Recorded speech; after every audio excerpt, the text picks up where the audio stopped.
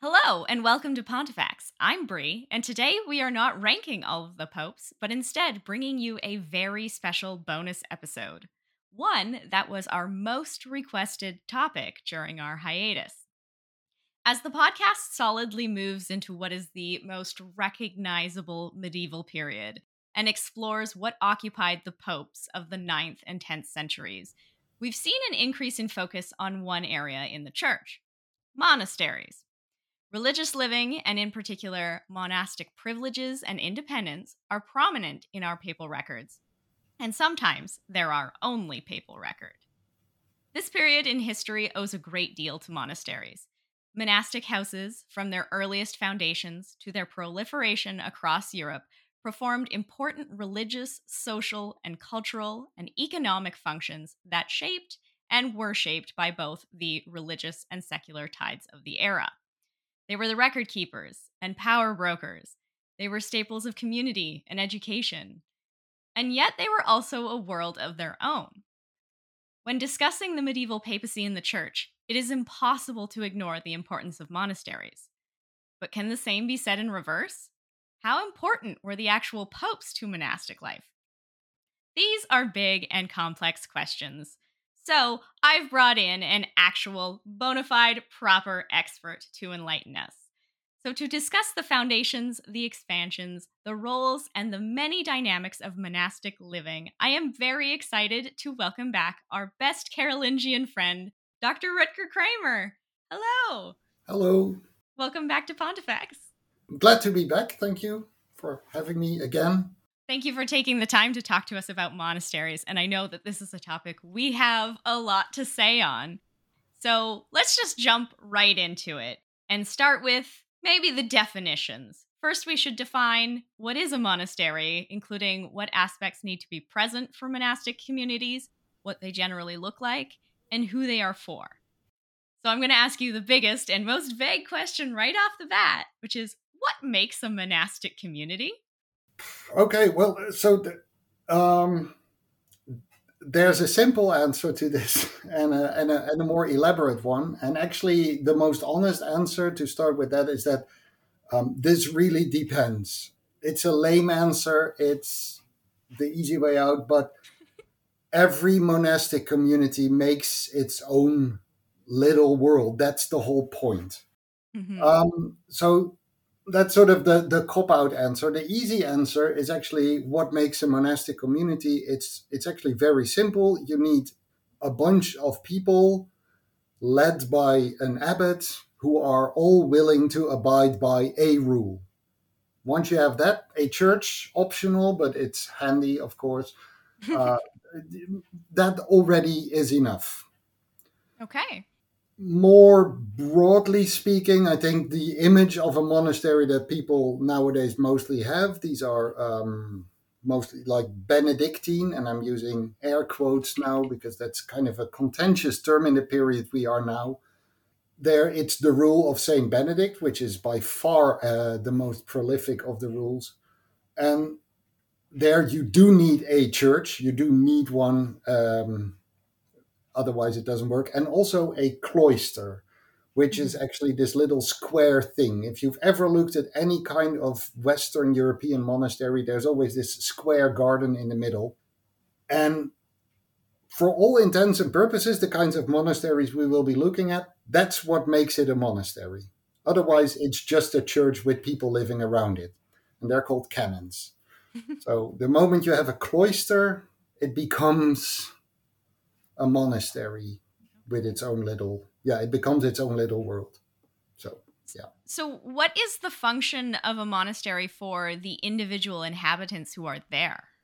So that's, there are many functions. And here, this will be a theme for the next, hour or so. There's always the ideal and the reality. Mm-hmm.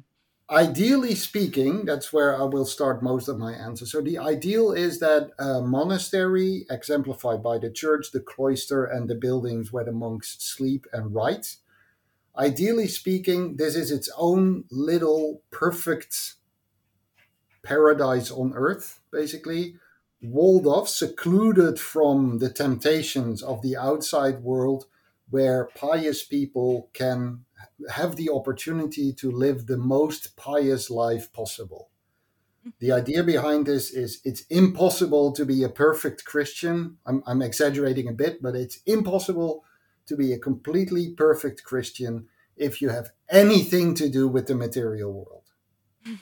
So the function of a monastery, quite basically, is it has walls so that the world does not intrude upon your prayer activities. Um, of course, in practice, this does not work like that. Right. Monasteries are elite communities. They are places. They are regional centers, economic powerhouses. You mentioned all that in your intro. That was a very good way to start. Like, they have many functions, and each of these functions represents another reason why people would want to be in a monastery. One Hmm. thing we see quite often, for example, is that if you're too old to be productive, you can become a monk, Hmm. assuming you bring the right amount of donations. Of course, they're supposed to take you in, but if you want to learn how to read and write, if you want to become an intellectual or a scholar, um, you need to go to a monastery, at least in the period before the year 1000, because that's where you get your schooling. So you take all the other things for granted in order to get an education. Yeah, they're the ones that stockpile food, basically. So that might be a reason to try and get into one of these communities. They are stable. They're beacons of stability in a very turbulent world. So for all those reasons, people might want to have a go at being a monk. And But that begins to answer our next question, which is what role a monastery serves socially. You've already started to touch on how they are a place for an elderly generation or for education or for stability. What other aspects of that can they serve socially? so the one major function they do have is tied to the ideal function they have for individuals, and that's what Mike de Jong, my teacher, one of my teachers, is called the power of prayer. They wield as a community the idea, in at least the popular idea about monasteries in this early medieval period, is that they do all the praying so that other people don't have to. Oh, okay. You don't have to go to church every Sunday. That's annoying. You have to work on the land. So have these monks do all the praying, and then that sort of offsets the religiosity of the region. Again, I want to make it very clear. I'm exaggerating a bit here, but that's a function that they do have. And this becomes not just a social function for the region, but also a political function later on. We see from the Merovingian and the Carolingian period onwards that monasteries are being paid by aristocrats, by kings, to pray for them, for the stability of the realm, stuff like that. Mhm. So they this beacon of stability ideal is closely tied up with the ideal function that they have as enabling people to be perfect Christians. On top of that, there are two more concrete social functions, which I think we'll get into later a bit. But one is that because of their longevity, they kind of become long-term investment banks or institutions. Right. Monasteries have the wherewithal and the long, in Dutch you would say, the long breath to actually um, turn an entire forest into arable land. You cannot do that as a so that's one thing. They are stable. Yeah, they have a stable function in that sense. And the Hmm. most important function they have for us historians is that they are the archives of the region. Absolutely. Everything that's going on, land donations, sales, whose horses have escaped, is being recorded. And hopefully, if name a pagan people of your choice didn't get to them first, that's where we know most of what we know about the early Middle Ages still. But that was also a function they had then. If you had a Hmm. dispute over land ownership, go to the monastery, they will know. I love it. So, who exists in a monastic community? And we can meld this with another question, which is how can we talk about gender in a monastic community? So most of my work, and which will bleed into the rest of this conversation, is on male monasteries. So, which I think is what most people imagine when you talk about Hmm. monks or monasteries. It will be monks, it will be men, weird, creepy-looking dudes that, like you see in the Name of the Rose, for example. So, who exists in a monastic community? Men. Unless it's a convent or a nunnery, then it's women. So I think here it gets complicated. So if we start by simply going back to what makes a monastic community, a group of people led by a person living under a rule, then what you need in order for it to be a monastery is the people, preferably 12. For some reason, they think that one leader and 12 people around him is what makes. Ah, I wonder where they get that. Yeah, there's precedent. There's precedent. Um, One of those needs to be a priest Hmm. Okay. because if you want to do daily masses or even a sequence of liturgical services, you need someone to actually be able to do that. The rest, it's a topic of contention if all monks were also priests. I assume that they weren't, but most of them will have been. Um, the reason I bring it up like this is that generally speaking, there's no functional difference in the early Middle Ages between nunneries and male monasteries in the sense that they are communities of people who engage in prayer for the region. Right. This goes so far as that you might say, colleagues of mine go a bit further in this than I do, that say that the monastic world is actually quite gender free in a sense because they are just perfect beings. There's no temptation at all. Once you're Mm. behind these walls, once you live the ideal, your gender becomes a non-issue. A non-issue. Um, We live for those dad puns. Now, in practice, this doesn't always work. And to sort of go for the most extreme example straight away, the one I just set up, women can be priests. So a female monastery needs a priest who visits them at Hmm. least once a week, which causes problems sometimes. Um, Absolutely. so in that, yeah. So here we have to be very cautious about not mixing the ideal and practice. But once you sort of stick to the ideal of who lives behind the walls, who exists within the community, it's actually quite easy to talk about gender. The moment you start thinking about them as functioning communities in a larger world, it becomes a whole separate interview, I'm afraid. And that is a separate interview that we're looking to do and do a whole discussion on nuns and female monastic living where we can talk about that in more depth. So we've addressed it in a brief term here so that we can come back to it at another time. Now, speaking of monastic living and where you started with this discussion, which was talking about the idea of Benedictine and how that's somewhat a contentious term in this time period. Let's talk about the rules. What is the rule of Saint Benedict and how does it apply in this scenario to the idea of monastic living? The rule of Saint Benedict, it's a monastic rule written by Saint Benedict. Of Nursia. What this rule does is really explain, basically on an hourly or even minute by minute basis, what your life is once you become a monk or a nun. Mm. Usually we think of this as a monk's rule, but there are many manuscripts where they just gender flip everything, and that's fine. Like this is one of these points where you can see that it's about people living a religious life. Right.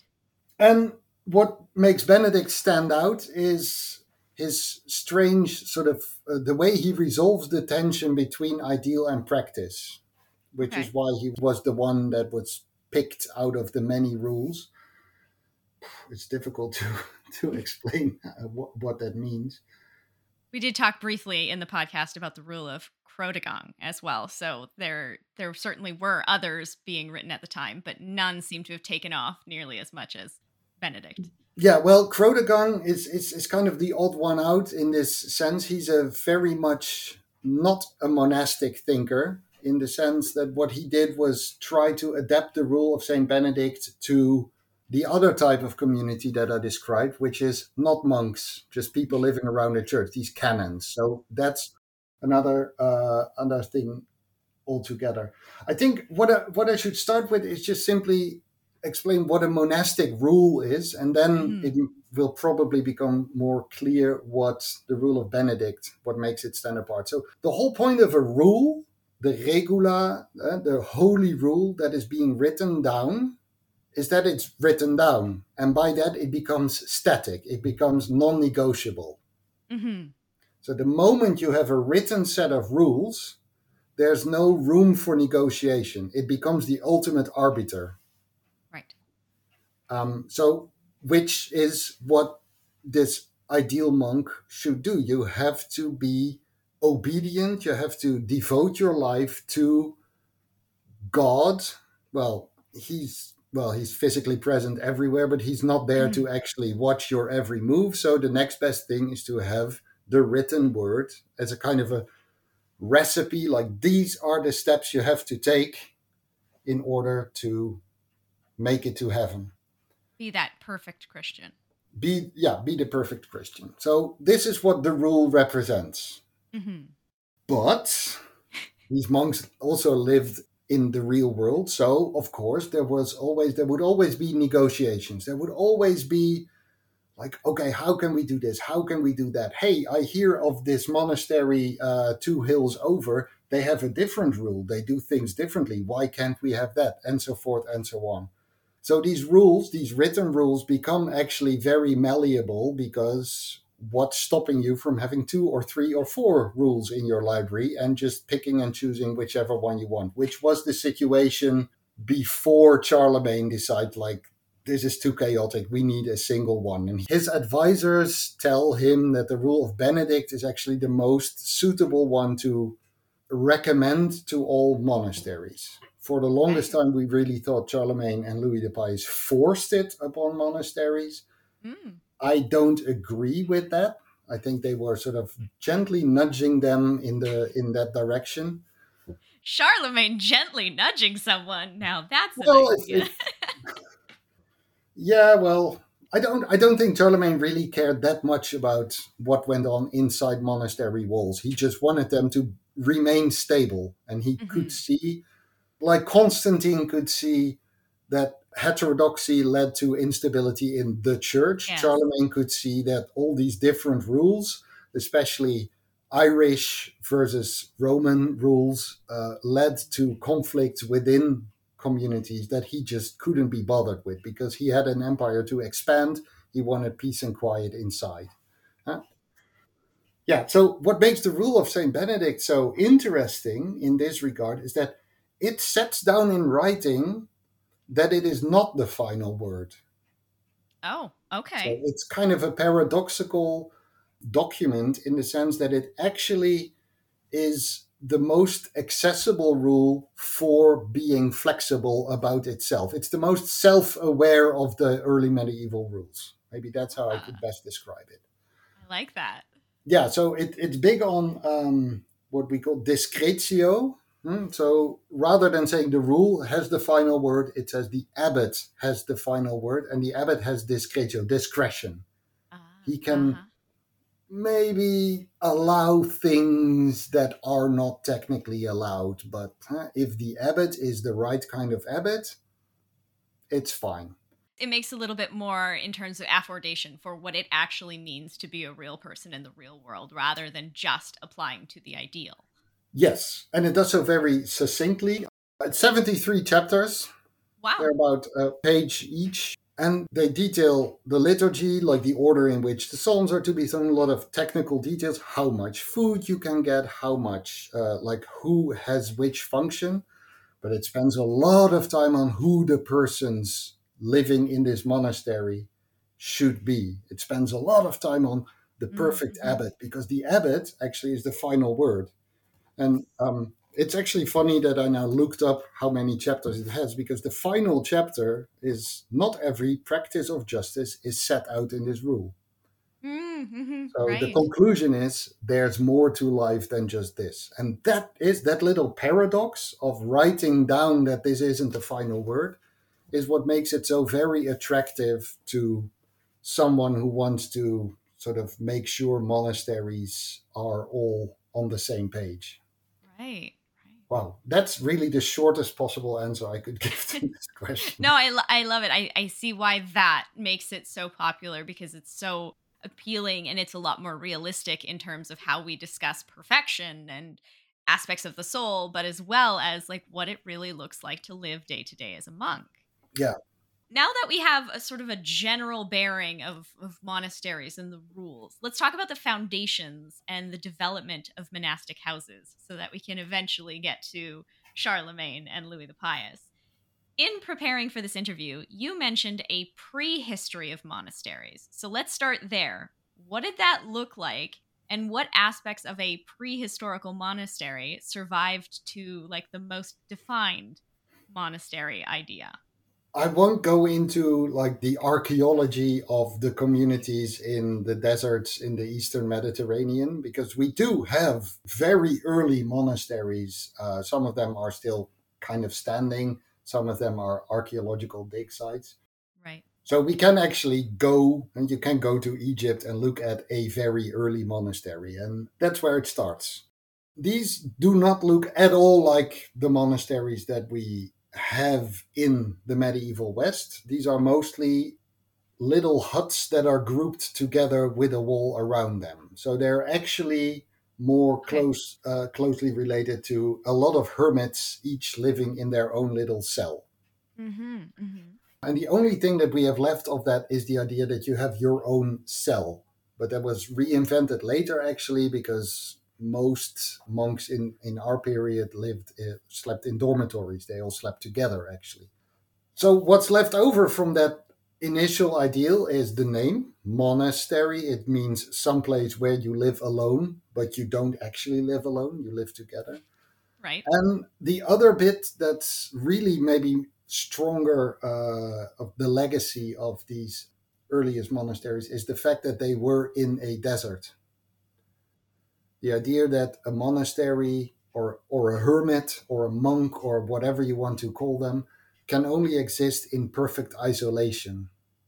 I just mentioned like the monasteries in the Frankish world, in Italy, in Western Europe had a wall around them. The earliest monasteries had a desert around them. They were supposed Mm-hmm. to be inaccessible, harsh environments. And that idea persists.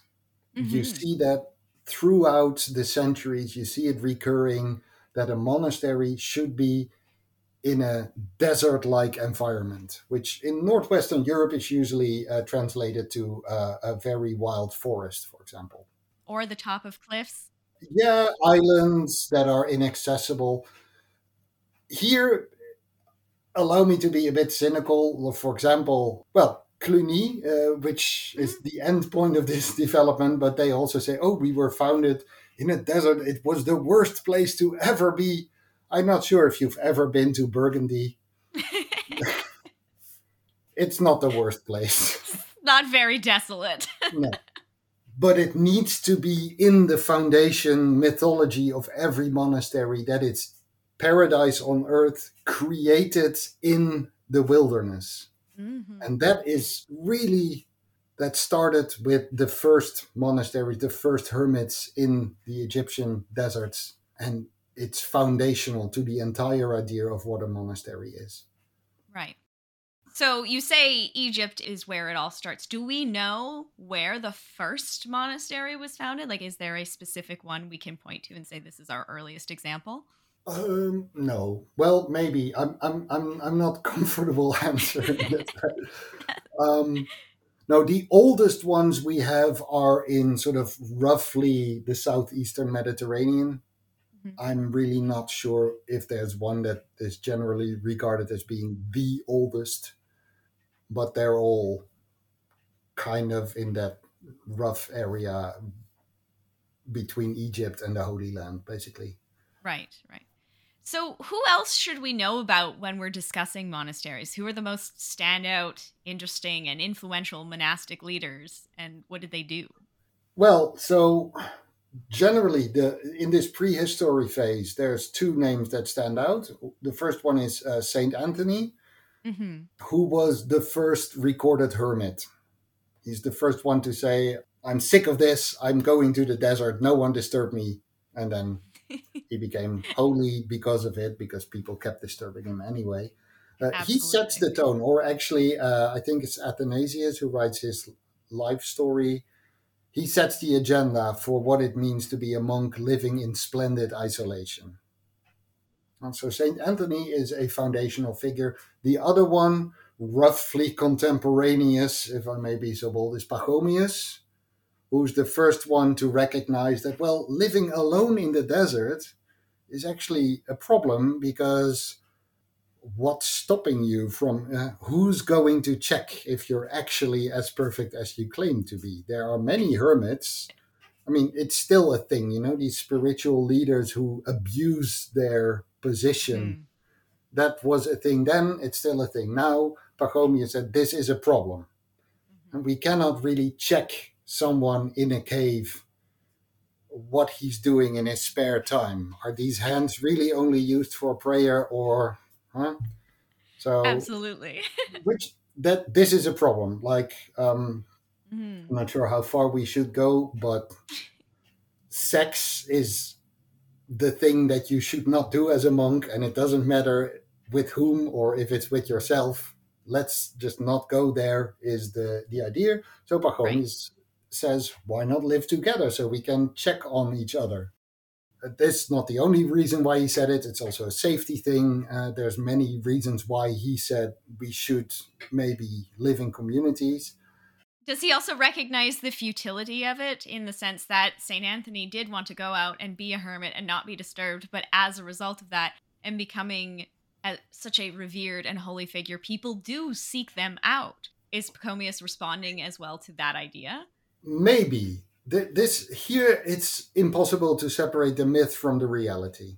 Right. It's the story that we are being fed by the hagiographers of Saint Anthony, by Athanasius, saying he did not want this, but there's no way of knowing whether or not Anthony was actually seeking this out actively. It's the ideal that's being set by the story rather than the actual reality.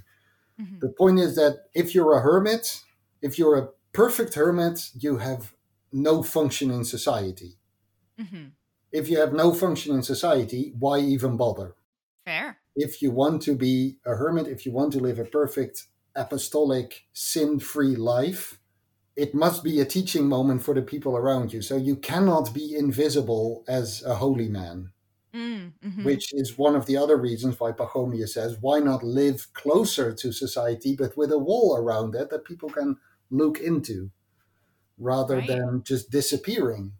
I think, historically speaking, someone like Anthony would have recognized that he had a social function, but Athanasius recognized that he had to write that Anthony did not want this, even though he Right. totally wanted it. Of course, for the ideal. Yeah. Spending a lot of time on these two because when all's said and done, nothing much changes after them. Like the tension that these two styles of living evoke is Hmm. what defines monasticism in the centuries going forward. Then it spreads like this lifestyle, this the idea of being enabled to live a perfect Christian life, doing good for the region, being a long-term investment opportunity. That's just good business in a way, a good Hmm. business model in more than just economic terms. So the idea spreads, and you can see it spread across trade routes, like Christianity spread along trade routes. You can see it's no coincidence that the oldest monasteries in France are in the southwest, where the traders landed, saying, "Wow, I saw the wildest thing back in Alexandria." "Oh," said someone, "we have an island here. Let's found a monastery." And that's how Lerins was founded, Right. based on these ideas. So the earliest monasteries pop up along trade routes. Do you think that has more to do with Pachomius and the idea of bringing more people or a community into that sort of semi-ascetic lifestyle? Because then you're actually allowing the visibility of something that is otherwise closed off and desolate. We're now That, looking at having people have just enough access to desire or to find that appealing to then allow it to proliferate and become popular. that's actually a very good point. Yeah, I'm not sure if Pachomius intended it like that. He was not someone who actively propagated for this, Hmm. but yeah, like making it more visible, making it more acceptable. Hermits, stylites, ascetics were controversial figures. Yes. Monks were not. They were a safe option because you Okay. could see them. You know that they were self-regulating in a way, ideally again. Mhm. Well, and that brings us to what you said about good business, because obviously monasteries must make some sort of revenue in order to survive. So how do they make revenue? How does this develop? How does a monastery support itself? Poof. So simple answer is they worked. They worked for Mhm. themselves. It's the old you work and prayer lifestyle. That's what monks were supposed to do. The earliest monastic rules all emphasize explicitly or implicitly you pray and you work the land and then you pray again. They were self-sufficient, ideally speaking. In the course of the centuries, at the moment, monasteries become more elite communities. And this is where you put the third son of the local count because you want to get rid of them, but without actually making them useless. You could always take them out if your older two sons. But this youngest son of an aristocrat isn't going to work the land. So again, ideal versus reality. Mhm. So the moment monasteries become successful, start to grow, the working and praying ideal gets shifted to working being, for example, managing the cultivation of land rather than Right. actually doing the cultivating. And then they act as landlords. They get food from the farmers who work the land that they own. Or, well, of course, monks are not allowed to own anything, but the saints in their church, the relics, basically the relics of the saint owns the land of the monastery, which is why you cannot steal it from them. Once Right. it's given to a monastery, what are you going to do? Sue Saint Peter because your grandfather gave them land? So this is how the successful monasteries become this self-perpetuating machine. Mhm. The other thing they did was simply they produced manuscripts.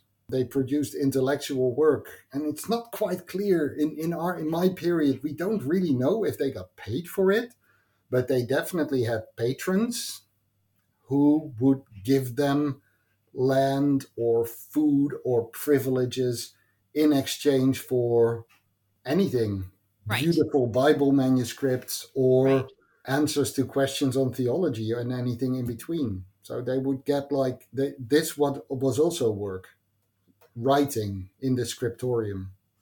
And Right. somehow Right. they didn't really make money technically, but they did make food out of that and also Subsistence. money. And also money, yes. Yeah, but the smaller ones, I want to re-emphasize that. So the smaller ones at the start, it's really they do the work Mhm. in Right. between prayer sessions. You also mentioned something very important that we need to talk about, and that is relics, because obviously relics become the absolute big business of this entire era. What can we say about the importance of relics with monasteries? So, at its core, they are the backbone of any church in the land. So, they need to have either a saint or at least be devoted to an ideal. And you cannot, like, not all the churches of the Holy Savior have a relic of the Holy Savior. So, there's some leeway there. But Yeah. once you have a saint, you have a relic of that saint in the altar, and the relic represents the physical presence of the saint on earth. It's a Okay. reminder of the fact that someone at some point lived on this planet who was so holy that even after death, the miracles persisted. And that's Right. basically proof that anyone could get to heaven. Again, the theology is a bit iffy here, but if you accept the idea that most people only get to heaven after the final judgment, saints are already there. So they were so perfect that they immediately made it up to heaven. So they're next to God. God's a busy man. Hmm. So if everyone wants to call him directly, you might not get your prayers answered, but you can maybe pray to Saint, I don't know, some other saint, like he might be slightly Hmm. less busy and he will tell God in his own time. That's, The intercessors. yeah, a colleague of mine calls them hotlines to heaven, basically. And that's what these relics are for. You talk to them, and that corresponds to talking to the actual physical living saint in heaven because they're not dead. They're Right. just alive somewhere else. So that represents sort of the function of a relic spiritually. Yeah. But clearly, a relic also had a very social context and allowed a monastery to have what we've sort of generally thrown around as soft power. So, what does a relic provide as soft power or imply for its community? Okay. Well, the first one I already mentioned, they are, bluntly speaking, they're the representatives of the community. They're the Mhm. placeholders of the community, The direct the hub, yeah. owners of the stuff, basically. So Yes. and these are eternal. So once you have a saint in there and the saint's cult is being kept alive, the monastery will persist. So that's a very important ideal that they represent. Hmm. Also, in a more practical sense, if you have relics of widely and wildly known saints, people will want to come on pilgrimage. I didn't touch upon that, but that's a major source of income once you have a major relic, like the tunic of Christ, one of the many skulls of John the Baptist. Um, Anything like Holy Cross relics were super popular. People would go on a pilgrimage there, pay a small fee to see the relic, which is income for the monastery. It's prestige for people living alongside these pilgrimage trails. So you'd want to make sure, as local aristocrats or kings, that the monastery stays healthy. So people will travel along the routes as well. And that's all because of these relics, basically. They are the destination that make like mobility happen. And mobility gets the economy going as well. So that's a very important function, very practical. We can be cynical about this. Obviously, the system was abused, Yes. but it wasn't strictly positive or negative. It was a function that they had. Yeah. And this is a moment in where we see the difference between the two styles of early monasticism at this point, being completely cut off from society or welcoming people in on pilgrimage. So, is this where this idea of community versus isolation, is this where we start to see this reconcile over the possession of relics, to reconcile having pilgrims and having that role in the community versus withdrawing entirely from society? I think reconciliation is a good way of putting it, yes. Of course, there's more to it, but the a social function of these relics is to make this conversation happen. Hmm. I just said, like, after Pachomius, nothing much happened. This is, of course, not strictly true. And a lot does happen, especially with the introduction of monasticism in the West. I mentioned Lerins near Marseille, but a person we haven't talked about yet is Saint Martin, Hmm. who is, again, one of these interesting figures in the sense that he was a real person like Anthony, but there's also a very real mythology built around him. Yes. Martin is super interesting, but that's a whole different story. But his first saint's life was written while he was still alive. Wow. Yes. And that in itself sets a massive precedent. No kidding. Martin is an ascetic who is alive. You can read about him. I have his address in here. You can go visit him. Hmm. Martin also founds a monastery. once he dies and he ends up being the relics of that monastery near Tours, the precedent is set. You can go visit him. Mm-hmm. So I'm not saying Martin and his like myth makers single-handedly set up this system, but having a Saint Martin in your prehistory definitely helps open up this particular function of monasteries Right. because he founded his own pilgrimage center. Mhm. And he wasn't active. Like we have letters, or well, at least letters to him. We have plausible descriptions of him interacting in life with other people, not just pagans, but also fellow colleagues. Colleagues is a bit of a weird word, but there you have it. And his life story becomes insanely popular. It sets the precedent for how saints' lives are supposed to be written. Mhm. Basically, if it's not a copy of Saint Anthony's life, it will be a copy of Saint Martin's life, Right. Right. with the built-in expectation that Martin is someone who was so holy, and this is where I was getting to. Martin shows that you can be so holy that you can actually function outside of the monastery walls. You don't have to be in the Mm. desert. Mhm. You can be holy and a good Christian. I'm not sure if Martin agreed with this, but his biographer certainly did. Huh? Yeah, I love it. It's a little bit hilariously presumptuous, but it is representing something that was very real to people, which was this desire to replicate and embody that abject holiness to the point where you could be a saint and you could be your own relic at some Yeah. point. A trope that you see recurring in all these saints' lives is that the saint was mortifying him or herself to such an extent that people thought they were crazy. That Yes, they told them, don't overdo it on the holiness. But that's someone living, walking the walk and talking the talk, or absolutely. basically.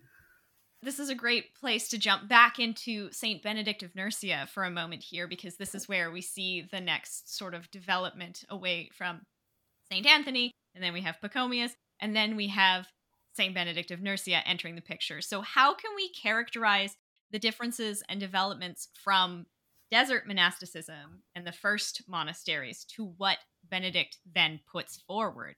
How does this become an institution? Ah. Well, this is where the popes come in. One of the few instances where we can actually tick this particular box. Yes. Benedict exists by the grace of Gregory the Great writing about him.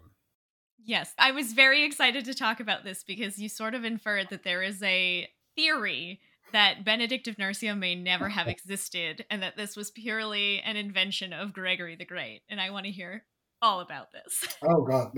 Well, I'll spare you. You don't really want to hear all about this, but it's so broadly speaking, it's the idea that if you only have one textual witness to someone existing, then that might be an invention. Like if there's no Right. corroborating evidence, then you could argue that this or that person does not exist. And Hmm. of course, you can make this super absurd. There are people who claim that, like, Charlemagne never existed because we only have texts, we don't have his body, or do we? I don't know. And there's this whole theory that the entire early Middle Yeah. Ages was invented by, Phantom time. oh God, yes. Huh? So, because we only have text, so it never existed. Well, Sure. I mean, there we can laugh about it, but once we get to Saint Benedict, we really only have Book 4 of the Dialogues of Gregory the Great Hmm. attesting to his life. Right. So, says at least one famous German professor, he didn't exist. He is invented out of whole cloth to make monasticism an institution. Wow. There's a circular reasoning here because Gregory the Great was a monk Yes. before he became pope. So obviously he thought monastic Christianity is the best. So let's make a saint who represents this ideal. There's no way of disproving the theory, but I still think it's it's not useful in order to think of this as a purely invented saint. There are Hmm. instances of invented saints, don't get me Oh, wrong. yes. Many. But Benedict, I think, has too big of an impact to not ever have been a real person founding a real community for which he wrote a rule that then somehow made its way to Rome. We don't know the specifics, but yeah, it's not useful to think of him as an invention of Gregory the Great. Although it would get Gregory some scandal points, I think. Yeah, well, again, coming back to sounding like a broken record here, but the story ends up being more important than the actual person. Right. Of course. Benedict's rule would not have been the important rule it became were it not for the fact that he was being backed by a pope, and not just any pope, but one of the foundational early medieval popes.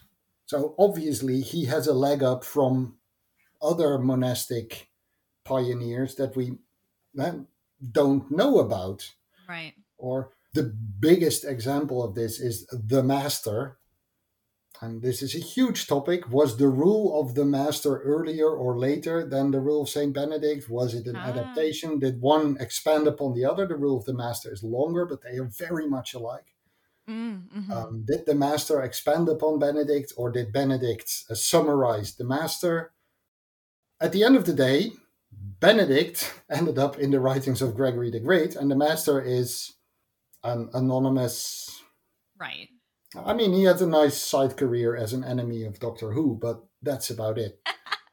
And there are more. There are the Jura fathers. We don't know who that. Well, I think we do. We know their names, but that's about it because they didn't have this massive backing of this massively influential pope. Mm-hmm. Well, and Gregory represents that shift that's happening in the idea of monasticism at this time, and very much the Saint Martin example, because he was very much the Pope who everyone was like, you need to kind of chill out on your holiness or you're going to starve to death, because he was clearly very much a model of that system that was happening. And so it's interesting to credit the proliferation of Saint Benedict of Nursia with his very own, very strongly influenced monastic views. Yeah. And also, I think, I mean, apart from the fact that Gregory the Great is one of the few early medieval religious figures that I think is vaguely chill. Most of them seem like impossible people to work with, but he is kind of as close as it gets to a normal human being from his This writings. is true, yeah. The only person he wasn't chill to was himself. Yeah, and religious minorities, let's in the Well, broadest. yes, yes. But also, like Martin, like many other of these early saints, he shows that it's possible to maintain that lifestyle and also be a bishop, basically. I mean, Mm-hmm. that's what he was in the end. He was a monk who became a bishop but retained the lifestyle of a monk, showing that it was possible, thereby opening up the institution to become the thing it became. Yeah. Right. So then we see another, we're sort of jumping history a little bit. And obviously, anytime we're going to talk about things in a sort of narrative, linear format, we're going to be slightly less detailed than we could be. But from this period, post Gregory the Great, we move into the Carolingian era. And at this point, we really see the development of monasteries becoming tied, influenced by, and affected by secular development. So why is this happening at that period? Okay, so two major developments are taking place at the same time, and I've alluded to both of them, so I'll very briefly expand upon it. First of all, the Frankish realm of, let's say, the later Merovingians up to the early Carolingians saw a clash of two types of monastic thinking. One, Mhm. the Roman, the Benedictine or the Roman style. It was actually called the Roman rule by the Franks, Mm, which was a big deal, especially for the Carolingians, due to their link with the papacy. And right. they had invested in Rome as being their spiritual guiding light. So this is another reason to choose the rule of Benedict over some of the many others that we see happening. Hmm. But an equally influential monastic movement happening upon Frankish shores came from Ireland, We haven't really talked about that, but the British Islands have this weird sort of being Christianized, then being, as the famous historian Peter Brown called it, unchurched. So Christianity didn't disappear, but the institutions disappeared. Mm-hmm. Except for monasteries, they persisted in Ireland. And here you see a separate type of ascetic thinking come up, which culminates in the figure of Columbanus, Mm-hmm. who also writes a rule which is much stricter than the one by Benedict, but which allows for monasteries to be much more autonomous, like less politically active. I say allows for, like being a Columbanian monastery really gives the abbot a reason not to engage with certain styles of politic Okay. in a way, or being more regionally oriented, let's put it that way. Mm-hmm.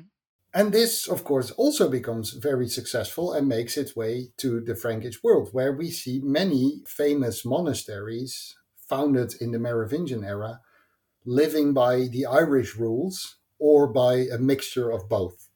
And these aren't the least. Like, I'd have to recheck this. I'm not sure if we have time, but Luxeuil, I think Corbie, well, a bit further east, St. Gallen in Switzerland, which is one of the biggest monasteries we have. These, let's say, St. Gallen is maybe the best example in present day Switzerland. This is an Irish monastery founded by Irish monks, populated by Irish monks doing Irish things, like Ah, having a okay. different type of tonsure, Mm-hmm. maybe possibly celebrating Easter on the wrong dates. Ah. Are they not? They're not allowed inside because they are Columbanian, so they are more isolated.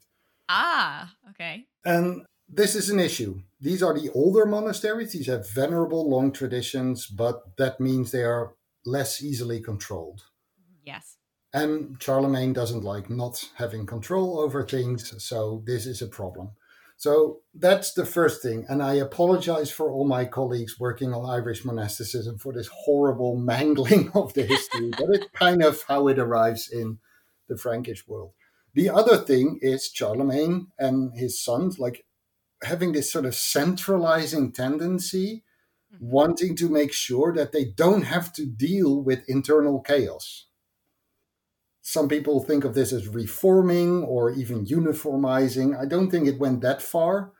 Mm-hmm. I don't think Charlemagne and Louis the Pious ever enforced new rules onto monasteries, but they definitely made it very clear that if you stick to the standards set by our elite crew here in the palace, then we won't bother you.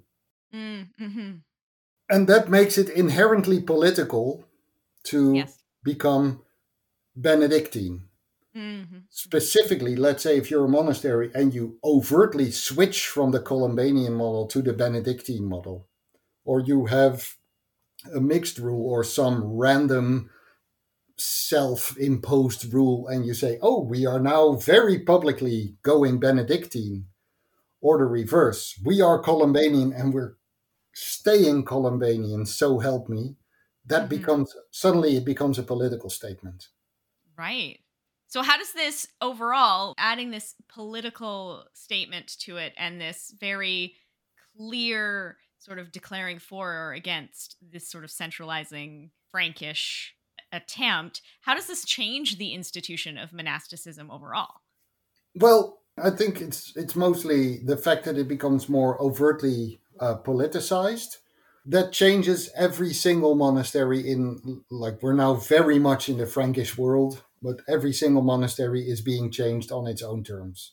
Hmm. So monasticism as an institution, I think, doesn't change that much, but every monastery is being confronted with the choice.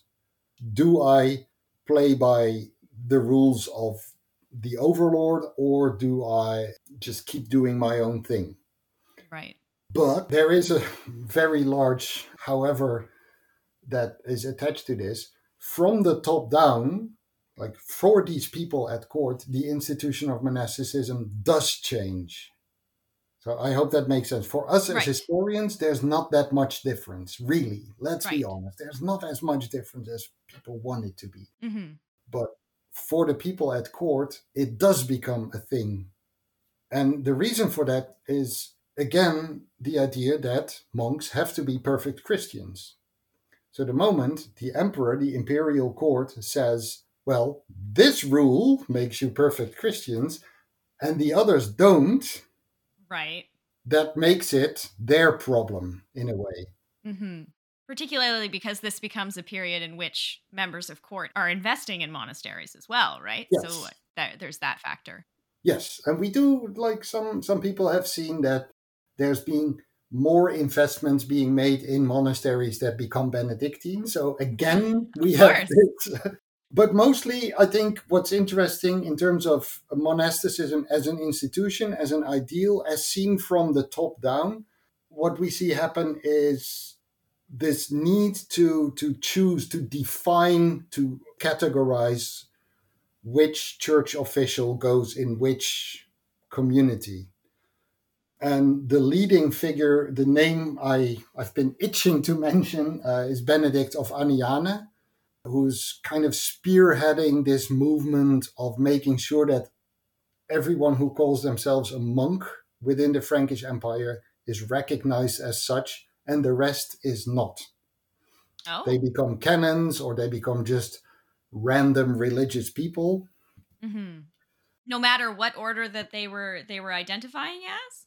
Yeah, so there are no orders at this point. Right. Right. Right? In a way, this is where we kind of see Benedictinism becoming its own thing, but Hmm. that's the only order. The rest are just individual monasteries. And I'd be Hmm. very hesitant to speak of orders before Cito, before the Cistercians, Right. because it's Benedictine or not Benedictine. So, yeah. Hmm. So even if they were following the rule of Columbanus, they wouldn't have seen it in that way. Yeah, I think there's a case to be made more for Columbanianism being an order than Benedictinism being an order at that point in time. But Right. that's a whole. So in having them recognized as a monk or not, are both Columbanian monks and Benedictine being recognized the same way under this new sort of movement? Yes, and this Okay. is the major change in the institution of monasticism that we see, because what Hmm. does Benedict do? Rather than enforcing, so Benedict of Aniana, I'm talking about this monastic advisor, right hand man of Louis the Pious. It's mostly associated with Louis the Pious, but he was really also a courtier of Charlemagne. His big contribution to this debate is a book, massive of two books, but I'll focus on one, which is called the Concordia Regularum. And it's the harmony of the rules. Hmm. And what he does is he tracks down every single monastic rule he can get his hands on, copies them all into one massive tome, Oh. just to prove that they are all, not to prove that the rule of Benedict is better, but that the rule of Benedict is the summation of all the other rules. Yes. So it's like this concordance of rules saying, look, it doesn't matter. Keep your Columbanian rule, keep your Jura Fathers rule, keep whatever you have. They're all Benedictine anyway. Right. What a fantastic resource for historians. It's actually, yeah, I mean, he was quite a character in a way. Again, more myth than reality, but still. But I think this was a brilliant move in sort of making sure that the Mm. politicization of the monastic world did not end up becoming Fractured. the emperor forcing rules Hmm. upon people. It was really sort of just saying, well, why fight the inevitable, is kind of what he was trying to do. And Right. if I may have a brief digression back to the history of monasticism, if it weren't for Benedict of Aniane writing down all these older monastic rules, we would have easily been able to shave off 40 minutes of this interview. Without him, we wouldn't know many of the things that we do know. We would know Anthony, Mm. but we wouldn't know many. Like his Concordia Regularum is the earliest version of many of the pre Benedictine rules that we have. Wow. So, Fantastic resource for historians. in a Yay. way, yeah. But what he tried to achieve, I think, is showing that it's more important to be a Christian living in isolation under a rule than it was to be a Christian living in isolation under the Benedictine rule, because he said it's all the same. And let's not forget, the way I framed it now is him talking to individual monasteries, say, why fight the inevitable? But this book would definitely have also ended in the lap of Louis the Pious, who probably did not understand a word of it. No. But the message would have been clear: you don't have to fight this battle. Don't die on this particular hill. So, with that in mind, do we see a shift between the policies of Charlemagne regarding monasteries and the policies of Louis the Pious? Because you say that Benedict of Anyana was there for both of them. Is there a shift, or is there any sort of development between the two that we need to address? Well, I want to sell my own book, so I have to say yes. I know this is your area of expertise, so I want to give you the floor. I don't think the shift from Charlemagne to Louis the Pious was that momentous, mostly because their intellectual court stayed more or less the same. There was a shift in the sense that Charlemagne was a very reactive ruler. He delegated, he waited for situations to emerge, and then he would respond, usually by force, or at least forcefully. Like, he must have had a forceful personality to just make things happen. But he would wait for stuff to develop and then respond. This is why he didn't want to deal with all that. Not until it becomes a problem. Yeah. Louis the Pious does make it his problem because he takes a very proactive stance. He looks at the situation his father left him and seems to think, okay, I want to get this done. I want to get this categorization done now. He doesn't want to enforce this or that rule, but he wants to force everyone to choose. Right. So that becomes a big development in terms of how Frankish monasticism. Yeah, that's the context where Benedict of Anyana does most of his work, saying, well, you don't have to choose for a single rule. You just have to choose, are you a canon or are you a monk? The main difference being, if you're a monk, you have no earthly possessions. You're technically isolated. You have no pastoral function in theory. If you're a canon, you're subservient to the bishop. You're allowed to have your own possessions, but you are not given the isolation of the protection that a monastery gives you. Right. To us, it's a minute difference, but like, in that world, it's somewhat fundamental. So yes. So moving from that point and introducing our last figure in terms of where this episode will land in our podcast, we have one last figure to talk about. So who is Odo of Cluny? Well, Odo of Cluny is the second abbot of Cluny. So I think the more salient question here is, what is Cluny? So Cluny is this monastic experiment, ironically, to depoliticize monasteries in a way.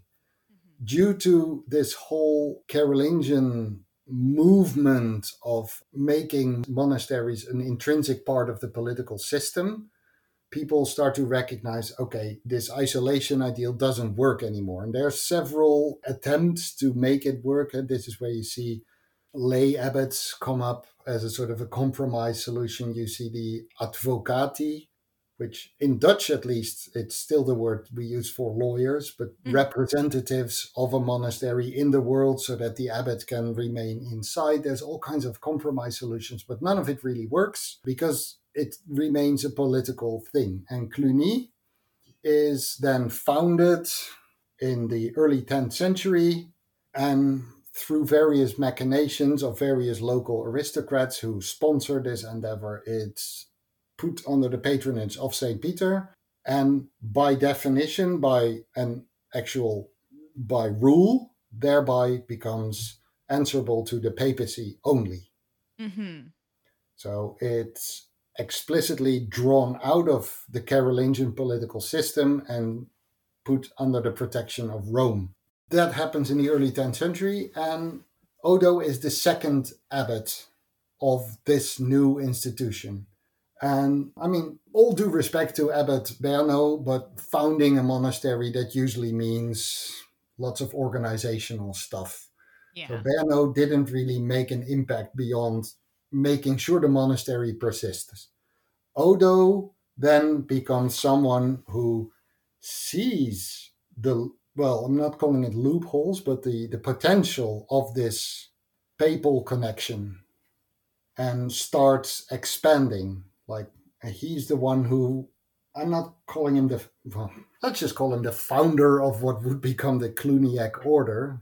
He's Yes. the one that recognizes that, hey, if you want to found a monastery or if you want to become like an under our tutelage or you want to place your monastery under our protection, you as a community automatically become beholden to nobody but the Pope because of our two-tiered connection at that point. So monasteries, communities are answerable to Cluny, who's only answerable to the Pope. So by that token, that those daughter monasteries are also taken outside of the political system. Which is an interesting sort of juxtaposition when you think about it, because Cluny was established to remove it from the politicalization of the Frankish period and how they were dealing with their monasteries. But by becoming independent and beholden only to the papacy, they become inherently political and start what is then referred to as the Cluniac reform, which becomes an entire period. Should we be conceptualizing it as a reform,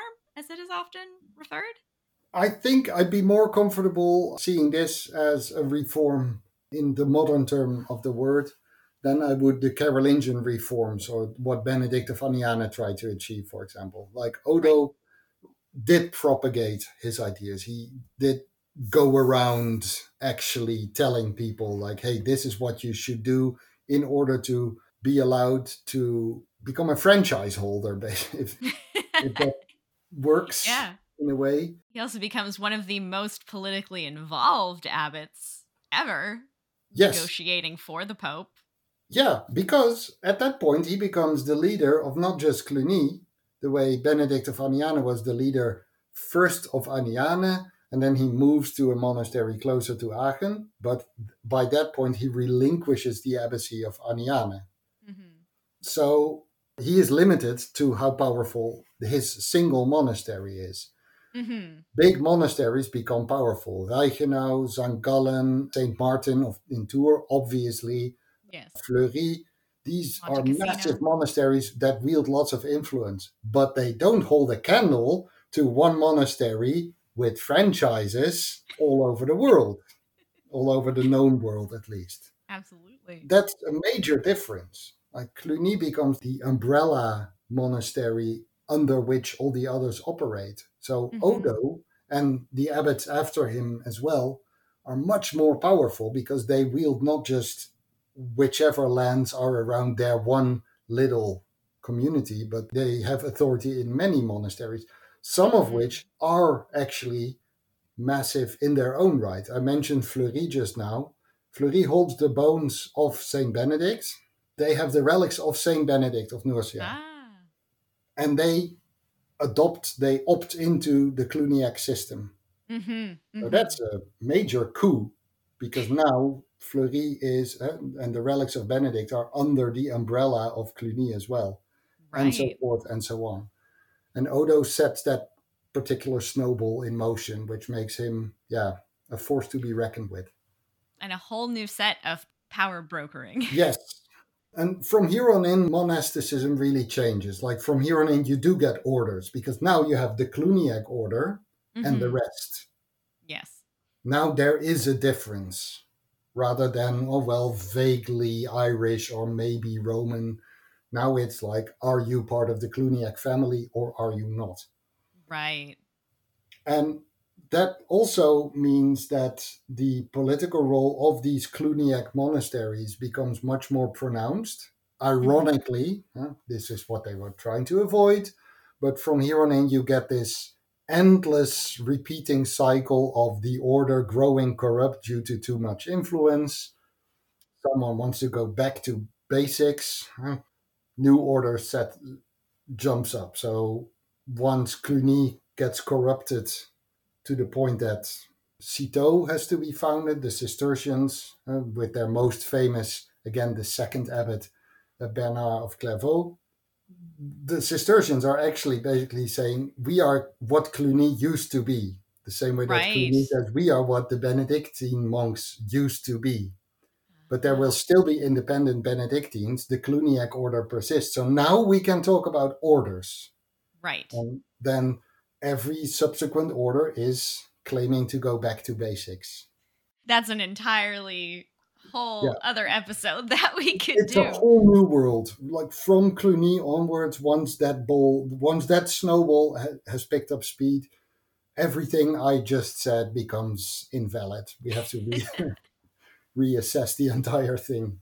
So before we invalidate all of that, because that is where we're going to be in this podcast at this point, let's talk about culture and liturgy and legacy. So, as I said in the intro, the world owes a great debt to the monastic sphere for the preservation, creation, and proliferation of all sorts of culture. So, what sort of culture do we owe to the monasteries? Well, monastic culture, of course. An easy answer.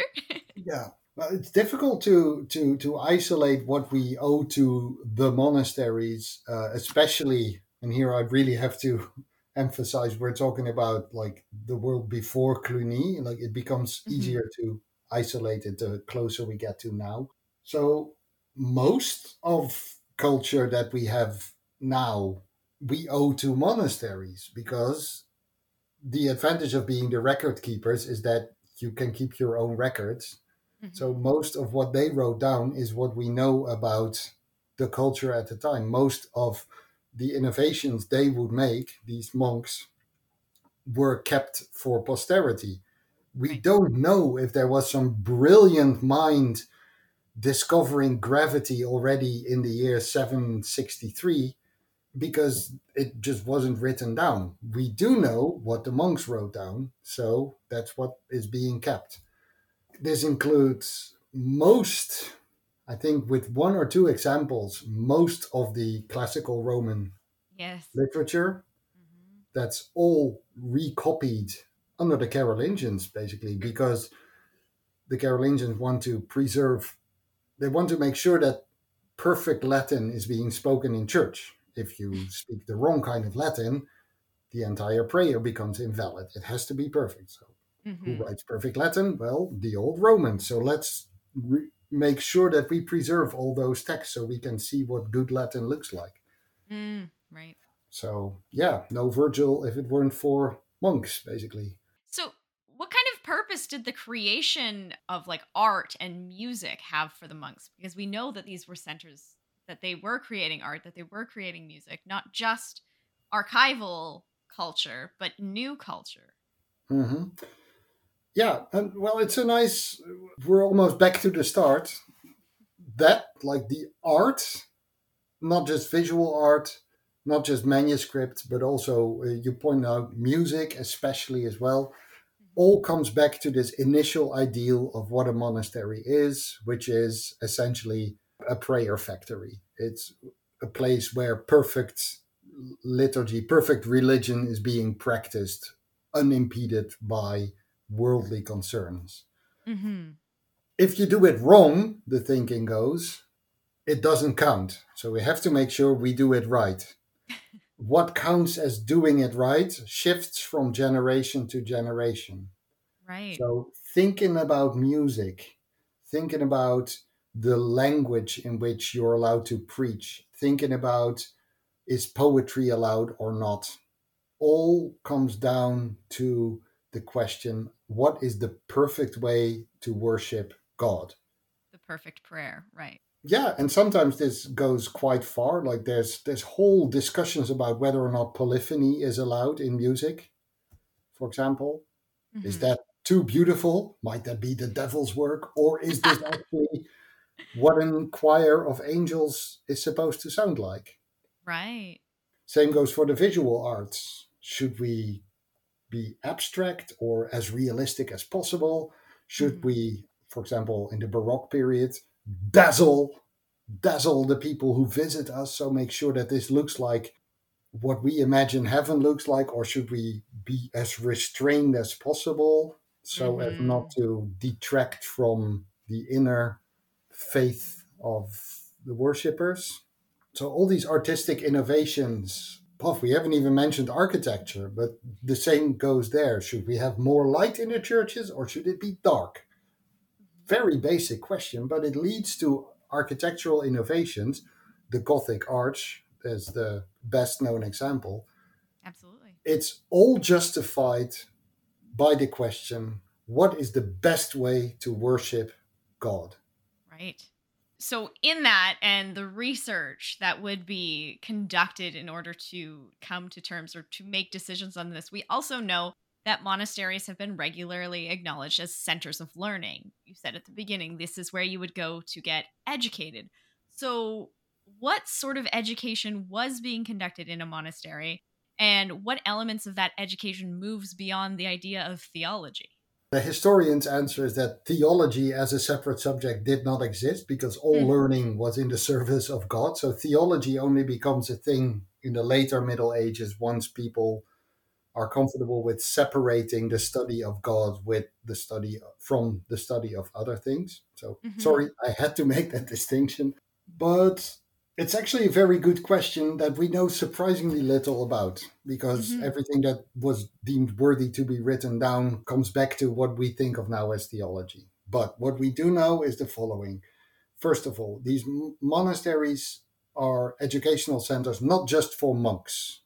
You Right. could just go there as the son of an aristocrat or even as a talented farm boy and learn to read or write, learn a smattering of Latin. This was good business. It's a good investment to make sure the farmers in your lands are know to read a tiny little bit because it helps them self-arbitrate conflicts if they can read their own charters, for example. Right. Yeah. So that's what they would learn. The more talented pupils would go beyond just learning to read and write, and they would be schooled in what we know as the liberal arts, the original liberal arts, which are the trivium, which is considered occupied with language, basically, trivium of rhetoric, grammar, and logic. So, Mhm. logic being how to set up an argument, not logic in the modern sense of the word. And then the quadrivium, which was more mathematical, including astronomy, mathematics or arithmetic, geometry, and music, where Mhm. music, not so much singing and playing the harp or whatever, but also learning the relation between Harmony and harmony. Yeah. So, what do you call the idea that a string that is twice as long has a frequency that is half yes, resonance. resonant? I don't know. So, I follow the meaning. yeah, music, which is in a sense a form of mathematics as well, Mhm. of the relation between various entities, the harmony of the spheres. Actually, music would like under music you would learn Pythagorean math, for example. Oh. So that falls under music, but also you learn how to sing. And that sets you up. So after that, it's self study. You can basically do whatever. But this is a perpetual motion machine of learning, depending on whether you stay inside the monastery or not. Once you're out, you lose access to all the books and you have to make do with what you know.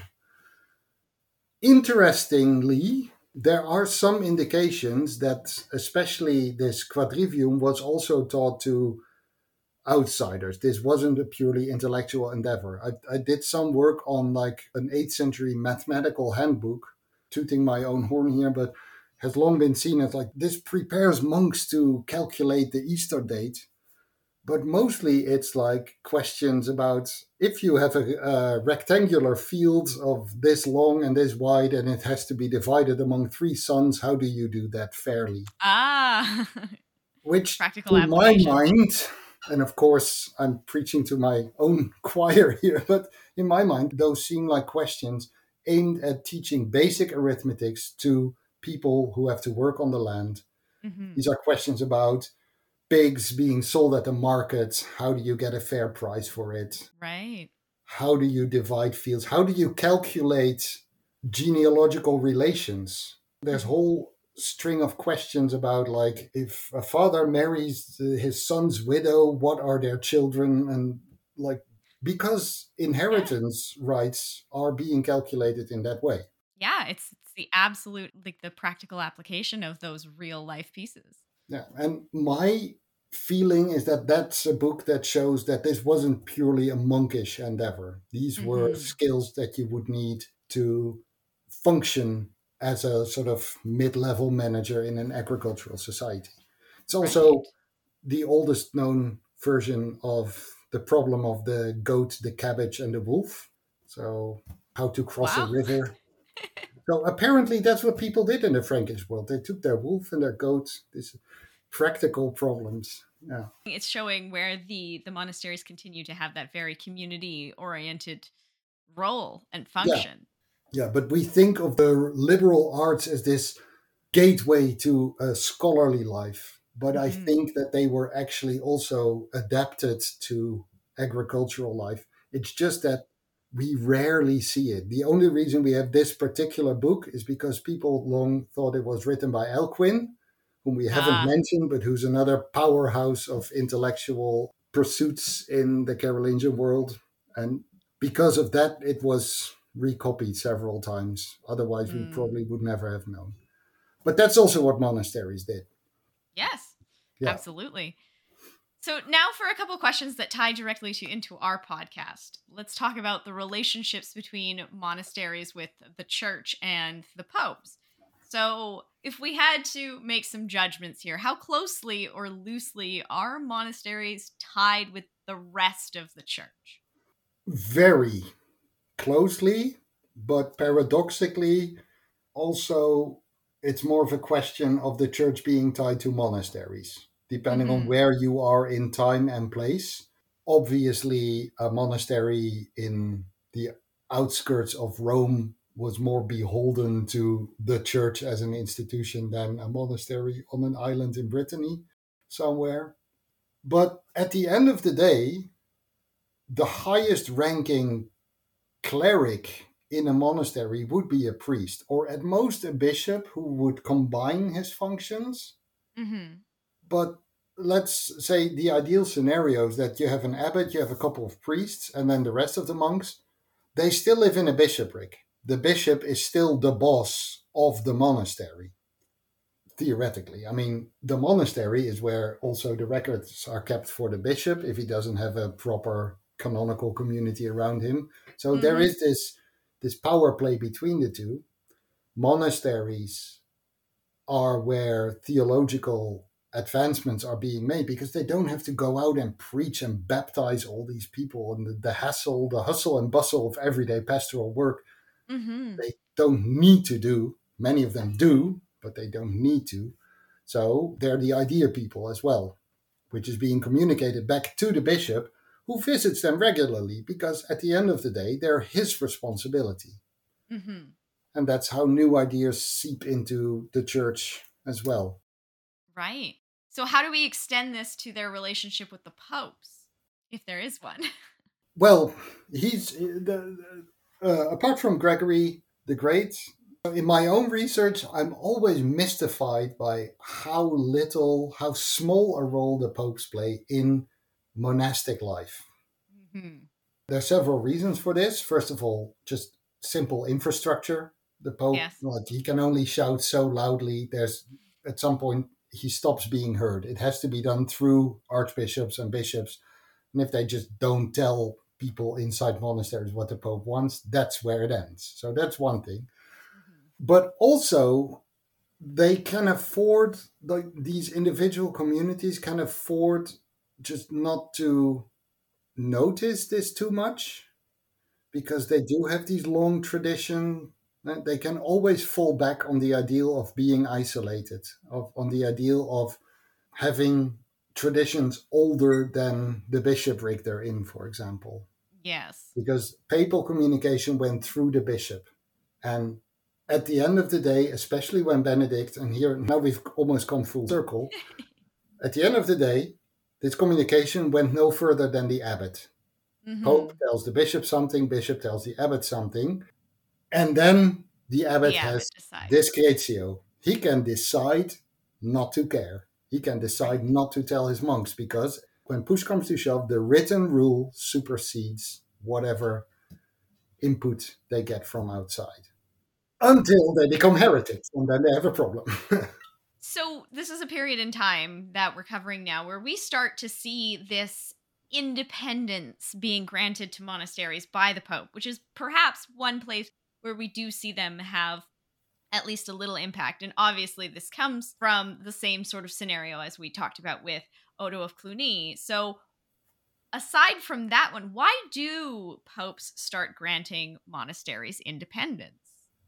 This is one of the great, again, I'm mentioning the word paradox, for which I apologize, but one of the great paradoxes of medieval politics is that granting independence actually gives you authority over what you've granted independence to. Right. Hmm. Being the one who gives the land, being the one who gives the immunity, actually also makes you the one who can take it away. Yes. So for the popes, the moment they get this request to be the sole sponsor, the sole bishop responsible for what goes on inside this well endowed Hmm. monastery, they will jump at the opportunity to grant them immunity because paradoxically that gives them an in the Burgundian political landscape. Like Yes. at this point, when Cluny is the only monastery in this particular, what will become a system, the fact that the Pope grants Cluny the immunity gives him access to the Yes. monastery. I hope this makes sense. Yes, because it makes them directly beholden to the Pope and only the Pope, and it Yes. removes an outside influence. Yeah. Whereas, And and gives them the extension that they were potentially looking for. And yeah. we do see this quite a bit, particularly during this time period, because the Pope is riddled with nothing but petty princes causing issues. And so it's a Yeah. lot easier to have a direct connection with a monastery that they can then reach out to directly instead of having to deal Yeah, because otherwise it has to go through several steps, several filters of communication. Yeah. And it's so easy. We collectively underestimate how easy it is for vaguely powerful people simply ignore whatever even more powerful people want them to do. Yes. Absolutely. There's these whole debates about how theological, religious debates on how much bread a monk should receive every day, how often they should sing hallelujah at several points in the year. Mhm. There's like reams of parchment that a pope can devote to this question. But the moment the abbot reads the letter and says, nope, my monks get this much bread, that's the end. Like there's no way to actually Follow. exercise that power. They don't have the long breath for it. Yeah, and that's the point. At that point, any abbot can just go into the archive and say, we've been doing this for 300 years. It was never a problem. Why start now? Mhm. Mhm. And you have to be a very strong pope with very strong backing, with tight control over your bishops. They can go inside and actually change things. But the papacy, until, dare I say, Gregory the Seventh, Mhm. does not have the infrastructure in place to actually do something beyond suggesting and using his authority. Right. I don't want to make light of this. The Pope, the papacy, Rome was super important for the self image of these monasteries, Sure. especially after the Carolingians and their Roman rule of Benedict. Huh? Mhm. Mhm. So, And that explains too why it's appealing to the popes to grant the independence to the monastery, but it also sort of elucidates why it would be appealing as an abbot to want that immunity because yes, your lord that may be closer or your bishop, if they're a pain and you can have an immunity against them, but also ignore what's coming from the Pope, it is very appealing and provides, ironically, that better sense of isolation and independence that originally comes with the yeah, sentiment of monastic living. exactly. This is a super good point that leads to the great big what if question. After the foundation of Cluny, after the work of Odo, had the papacy actually been functioning at the level it could be, would the Cluniac Yeah. order be as powerful as Yeah. they did? Because they were allowed to operate more or less autonomously for, let's call it a century, Right. because the papacy wasn't really doing that much to actually make good on this. immunity. So we're getting closer to the end here. We have about 17 minutes before we run out of time. So I'm going to wrap this up with Mhm. Yeah. I think two questions that we can sort of play off of that as our final questions. So, given what we're discussing here about having that ability to ignore the Pope and to be more independent, would a monastery or an abbot of a monastery, would they have considered themselves powerful? Would they have been recognized internally or externally as powerful? And how did this conception or perception of power or lack thereof influence their relationships with those secular and religious authorities? Well, this changes from abbot to abbot. Right. On average, I don't think powerful is the word I choose. I would go for abbots of larger monasteries would know they were influential, Mm-hmm. and they would know that they had authority, they had spiritual authority. They could wield, they could excommunicate, maybe not so much, but they could definitely locally excommunicate Mm-hmm. troublemakers. So, not excommunicate at the scale that you usually talk about in your podcast, but if you just refuse someone access to your particular church, they're still in trouble.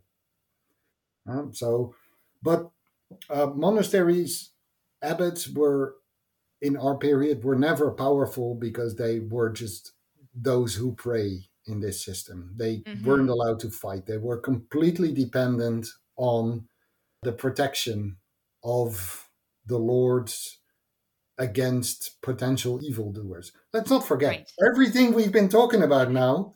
Vikings were roaming the land. Yeah. Um, It's a good point. Saracens, Magyars, Slavs, Saxons. Like it wasn't that safe to be a monastery. True. Everything we've been talking Yeah. about was this nice, isolated, peaceful bubble, but it totally wasn't. So Yes. There is that aspect of violence. yeah, and again, if you're a monastery in the Empire of Charlemagne, you had more elbow room to become powerful. But if Mm-hmm. you're a Mm-hmm. monastery founded as a missionary outpost deep in a forest in Saxony, you would be very careful not to alienate the people with the Right. army. Mm-hmm. Yeah, I hope that answered that particular question. That's a very good point that we should But, acknowledge for but sure. one thing I think we should not forget is the relics are also important here. Yes. Abbots, I just said, like you could excommunicate someone, like bar access to the church, but you could also just bar the saint from exiting the church in a Okay. way, desecrate the relics. This was sometimes done to Right. punish the entire region. So rather Ah. than excommunicate them, that's a hassle. You have to get the Pope and the Bishop involved. You just take the relics out of the altar and throw them in a ditch. That's At that point, an extreme way to do it. it did happen. And that was basically a curse for the entire region because they would all lose the protection of that saint. And that's how they would Wow. blackmail the local aristocracy by, That is, yeah, some social bargaining at play in a yeah. very big way. And maybe the aristocrats were like, well, yeah, we all know how it works, but the faithful, the flock, the farmers, the people who actually believed were dependent on the benevolence of the monasteries, the Hmm. innkeepers who needed the income from the pilgrims, they would pressure the Yeah, counts into maybe cutting the monastery some slack. So that would also happen. Not so that's much quite excommunication, but simply literally desecrating your own church. And right. then again, everything we talked about falls away, which Hmm. is huge risk. It's like bluffing to the extreme, but it did happen. Major leverage. I love how personally petty that is, but Yeah. it is an incredible gambit to play. And speaking of gambits, I'm going to wrap us up here with our final question, which is one about textual criticism.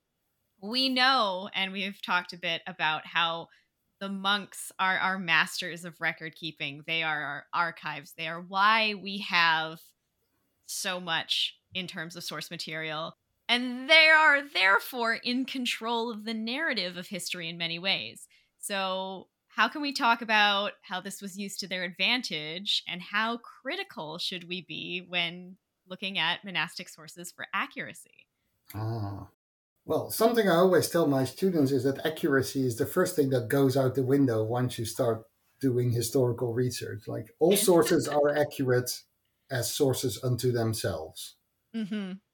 That being said, in the context of what we've been talking about, very critical. We need to be super critical of these sources because of this. They are accurate as representations of what the author, what the abbot, what whoever writes this source wants you to remember. They Hmm. were in full control of this. And the moment you realize that, a lot of things fall into place. The way these types of narratives are being framed. Are they super pro Carolingian? That's probably because they want something from the emperor, Hmm. which we know about. We know what the advantages would be, so it makes sense that that's happening. Right. Obviously, their saint is the best. One of my favorite examples is a monastery in the south of Brittany who writes this elaborate saint. They have a Pope Marcellinus. Ah, There's a relic of yes. Pope Marcellinus there. Not an uncontroversial one, but they don't mention the controversy. They do mention this miracle by a guy who's in chains for like he's a penitent, so he has to walk around in chains until his sins are forgiven. And he goes to Rome, and there St. Peter tells him, "No, you don't need to go. This is not where your sins will be forgiven." He goes to Jerusalem, goes to visit the Ark on Mount Ararat. He goes to Armenia, goes to Carthage to pray at the grave of Saint Cyprian, goes back to Rome. St. Peter again tells him, "No, not good enough." Goes back to Jerusalem. I plotted his pilgrimage on Google Oh Maps, my and gosh. Google just said, "No, this is too much." Finally, he gets a vision saying, "Oh, you have to go to Pope Marcellinus, and there Oh. his sins are forgiven." This is the most extreme case I know of a monastery. The Pope, like people in Carthage, would never read this story, but the people in the surrounding, they would hear about this. Like, oh wow, our saint is more powerful than Cyprian and Peter and Noah's Ark and the whole of Jerusalem combined. I love it. And that's who we should go to. This is an extreme case, of course, and very obviously propaganda. Yes. Especially with Pope Marcellinus. Yes, but we should consider all the more plausible versions of similar stories to be equally as opportunistic. On the flip side, not everything was opportunistic and cynical Hmm. as well. I think it's easy to forget for modern, I forget this too sometimes. Many of these monks did believe in the ideal. They did believe what they signed up for. So Hmm. they were aware that too much falsification would get them in trouble in the afterlife. Yes. So, accuracy, no, but they were definitely invested in telling their truth. They were not outright lying. Hmm. There was always this belief that they told the story necessary to the benefit of everyone.